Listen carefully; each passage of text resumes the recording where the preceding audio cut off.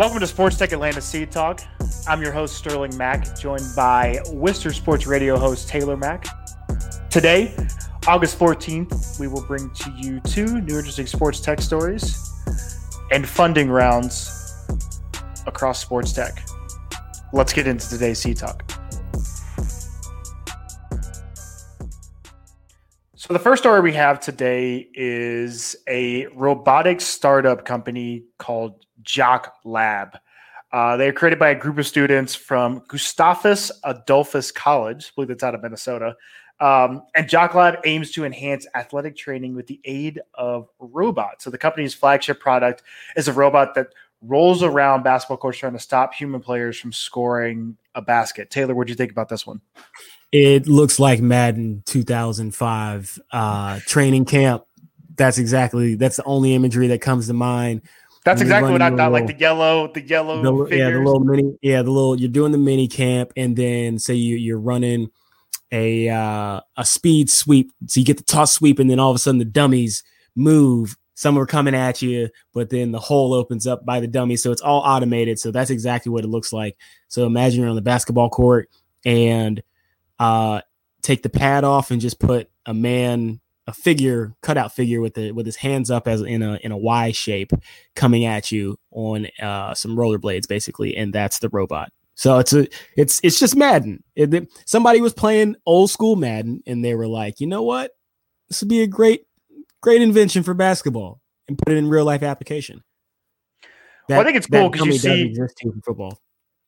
Yeah, because you see these Instagram videos or YouTube videos of all these coaches out there, and they're doing all these different things with bags and different ways of trying to, simulate defense. It's really cool now that you can have a robot essentially kind of do that for you. Now coaches can truly coach, and you get that feel. That's the one thing a lot of times in basketball practice. If you remember, we were kind of talking basketball, high school basketball before we jumped on here. The thing that happens a lot of times is getting reps. You don't have that pressure of a defender coming at you. Even when a coach is kind of running at you, it's like, it's my coach. He's not really going to do anything. I think this is kind of cool because especially as they enhance the robot or do different things with it, it should be able to learn and be able to adapt to you, right, to your path or different things, and be able to kind of give that true show of to get your timing down for what the defense is trying to do. Yeah, I agree with that, because the biggest thing you can't simulate out on the court in practice, if you don't have it, is height. And if you have a dummy that simulates, say, we're going to put it at the max and have a 7-footer running out at you, checking your shot. Now, visually, when you do have that happen, you're not stunned. You're not adjusting your shot in midair. So it's a good training application, and would be really cool, say, if you clip a Bluetooth thing or GPS thing on you as well, and it can track and follow as you're going around the court, to make it a little bit easier to send at you instead of it just being, remote controlled the whole time. So I think it's a great start, though. Yeah, agreed. So they're planning to initially target trainers, coaches, and teams for their product, and they're looking to launch a crowdfunding campaign at the end of the year to continue to develop their D-Up robot. So shout out to JockLab is what they're doing out there in Minnesota. So the next story is super interesting. So this, obviously, betting is starting to slowly kind of come back into our lives right now because sports are slowly coming back. Did you watch the game today? Did you watch the UEFA Champions League game? You say that one more time. Let's get you well versed. Let's get you well versed in football. I didn't say that correctly. UEFA. I said why UEFA. Why would you have to say UEFA? It felt like it rolled really nice. Or you can just go with the Champions League. Either or. I feel like I said it. I just always say UEFA and Champions League. I definitely feel like I said it correctly. I feel like I've played enough FIFA where I've said that correctly. I maybe. I just think there's no way to pronounce it. It's just UEFA Champions League. Could be UFA. I've never heard. Okay. Not 100% on that one. Right. Okay. So this story surrounds SimpleBet. So SimpleBet is a global sports betting technology provider. They just launched this week in the U.S. sports betting space, and the firm uses machine learning and automation to enable every moment of every sporting event to become a betting opportunity. Typically, we talk about funding. I'll do that really quickly before Taylor kind of gets in here. So SimpleBet announced that it has raised more than $35 million to date, closing a Series B round of $11 million back in March.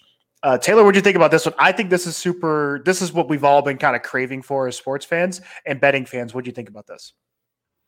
I think a lot of people are going to lose money. It's just it's making it easier for you to spend your hard-earned cash. Mm-hmm. That's at the end of the day. That's the goal there. It's backed by MLB's San Francisco Giants, David Blitzer. He's co-owner and managing partner of the Philadelphia 76ers, the New Jersey Devils, and Crystal Palace FC. Jeff Mallett, the founding COO and the president of Yahoo, the principal partner of the San Francisco Giants, and also the co-owner and executive chairman of Vancouver Whitecaps FC, and a couple others. There's a lot of power behind this idea, behind this company, and so they're on to something because at the end of the day, people are like, oh, I'd love to be able to throw down, a random bet that's like a small nuanced thing within a certain game. And now with the power of computers, analytics, you're able to possibly do that, and it'll be very streamlined for the consumer. That's a lot. It's a lot of hard-earned cash just about to be thrown out the window. That was going to be baby formula money. Now you know what? Baby going to be hungry for an extra day because money gone. Yeah. Well, it's super interesting. And to your point, right? It's this micro market of betting, right? So it's to be able to, their idea, right? So SimpleBet feels like the opportunity to accelerate the adoption of sports betting to a broader audience and enhance the way fans consume sports within this micro market. Betting will convert casual sports fans to sports bettors while capturing more revenue, right? So it's super interesting because, I mean, think about it. I think golf is the easiest one where it's like you can remember when Tiger Woods and Phil Mickelson and Peyton and Tom Brady played, like there was tons of action, like pretty much every shot, or like they were doing side bets out there. Now think about if you're able to do that within the game. All right, Bryce Harper is going to get a slider right here and he's going to ground out the second. Can you bet on that? And it's, to your point, it's super scary if you're just like a casual fan that's just like in the mood to gamble. But I think it's also super fun because we're been trying to figure out a way to automate and understand insights of what that action looks like from a betting perspective. And SimpleBet seems to have started to unlock that. I don't want to say they've figured it out, but started to, right? Obviously there's going to be so many puts and takes of it, so many trial and errors here from a data perspective. Right.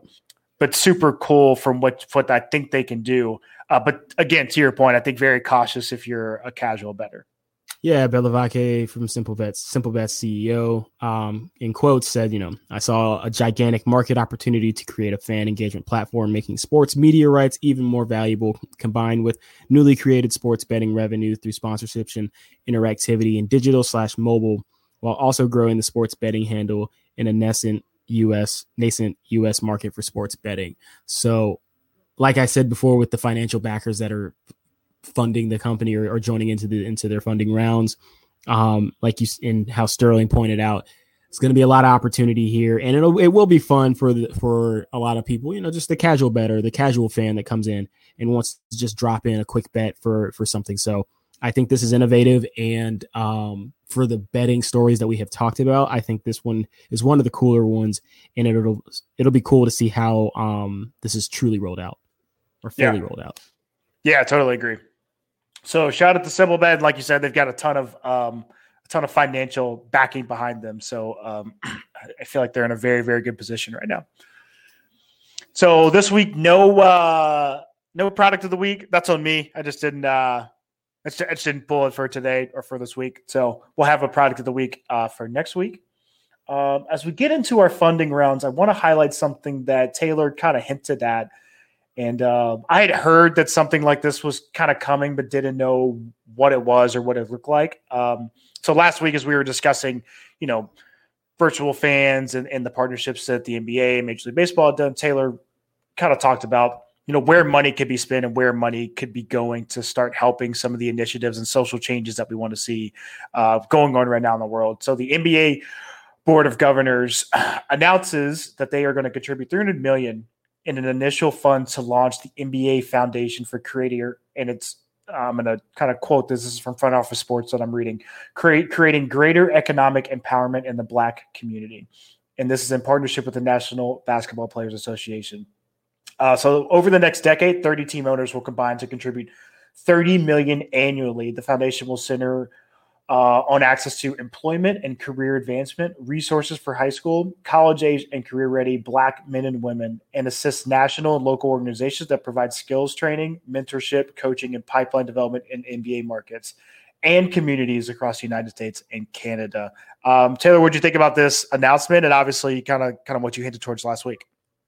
Yeah, so for people that missed what I dropped last week, in short, I was saying how it's great seeing a lot of sports organizations backing, the movement of Black Lives Matter. But at the same time, you always see big checks going out to different foundations. But you're like, all right, well, what are those checks going to end up doing? So I know that individual teams, do their donations for their respective cities. But from a whole, I was always like, I'd love to see, the NBA send specific donations in areas that will help that inequality gap that's there from a infrastructure standpoint, from a financial standpoint in impoverished areas. And there's reasons for why, situations that people find themselves in, they find themselves in because of their current living situations and the economics that surround their areas. So I'm like, I would love for NBA, NFL, major corporations to be like, money's going to this specific fund or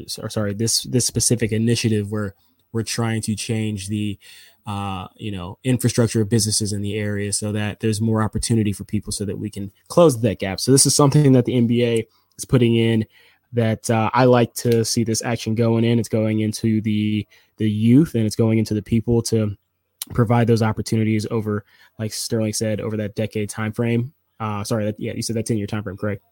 Yeah, over a decade, yeah. And so it is nice. NBA seems to be in the forefront for the most part. The NBA, WNBA, MLS seem to be very in the forefront for a lot of social issues. So it's nice to see them putting their money in a very productive way right now. Yeah, it's awesome, I think, and especially because so many NBA players have really stated and put their not only words to action, but money to action as well during this time. And they continued to say, hey, even as we restart sports, we're going to continue to make sure that we stay on course with where we see social change going and make sure that we are continuing to drive this reform that we know that we need within the country. And super awesome job here. Again, Adam Silver, you just commend him for being such an amazing commissioner to be able to understand who comprises this league, what the owners are about, and obviously trying to work in conjunction together to make everything better. It's just it's a really cool thing to see, and I can't wait to see, to your point, Taylor, where some of the money starts to go and how they start to improve communities and really driving economic efforts to help Black men and women. Well said. So we'll close out here. We've got a couple funding rounds we want to highlight. So Blackout Blitz creator Big Run Studios raises $5.25 million for casual mobile games. It was led by investment firm Transcend Fund and tech investor Galaxy Interactive via its Galaxy EOS VC Fund. I should say Galaxy EOS VC Fund also participated in the round. Excuse me. So shout out to them for securing that $5.25 million there. And they just wanted to highlight not a ton of funding here this week within the sports tech community, but wanted to highlight Michael Rubin, who, as you know, kind of is part of the ownership group of the Philadelphia 76ers, owner of Fanatics. Their valuation skyrocketed this week to $6.2 billion after they secured $350 million in their latest Series E round raise. They thought they were going to get $250 million, or that's what they were trying to go after. And then when the deal came in, looks like they were oversubscribed, leading to the final of 350 million. So shout out to them. They've done a great job. They obviously, they're the ones putting out the WNBA sweatshirt that's been super huge this year. They pivoted during COVID to create masks for everybody. So shout out to Michael Rubin and everything that's going on in Fanatics. It's kind of like a weird dig that you see in the article too about this. They're like, but they have to make the point of, Michael Rubin drops out of Villanova starting GSI Commerce. Also, love the fact that he did, because I think that's cool. Where's my dropout story? I graduated college. I don't see nothing coming out like this. Everybody else is dropping out all of a sudden, making money out here, billions and billions of dollars. But in the article, they make a point to add that he did drop out, as if you don't know his background already for the company that he created, which ended up getting bought by eBay at $2.4 billion. But yeah, SoftBank got inside this round as well. So, a lot of money. That's all I can say. A lot of money.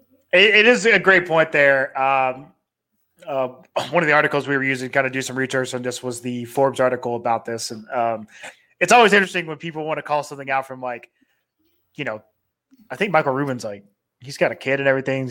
I think he's 45 or something. So that's 20 years ago. You know what I mean? When he dropped out of Villanova, you know what I mean? Yeah, no point to bring that out. You could have just said went to Villanova, left school, started a business. You don't have to say dropped out. Why are you being salty in the article because you ain't got that money? I'm not salty. Man made the hustle. He did what he got to do. You got to find that hustle. Got to find that path. Now, it's not equal for everybody. I'm not saying it like that, but at the same time, got to get that hustle. Right. Yeah, no, it's a good call out there. So, those are our stories this week within the sports tech community. That's Taylor Mac, TMac29 on Instagram. I'm Sterling SteeMac on Instagram and Twitter. Definitely check us out on iTunes, Google Play, Spotify, wherever you get your podcast. And we hope to see you next week on the next edition of Sea Talk.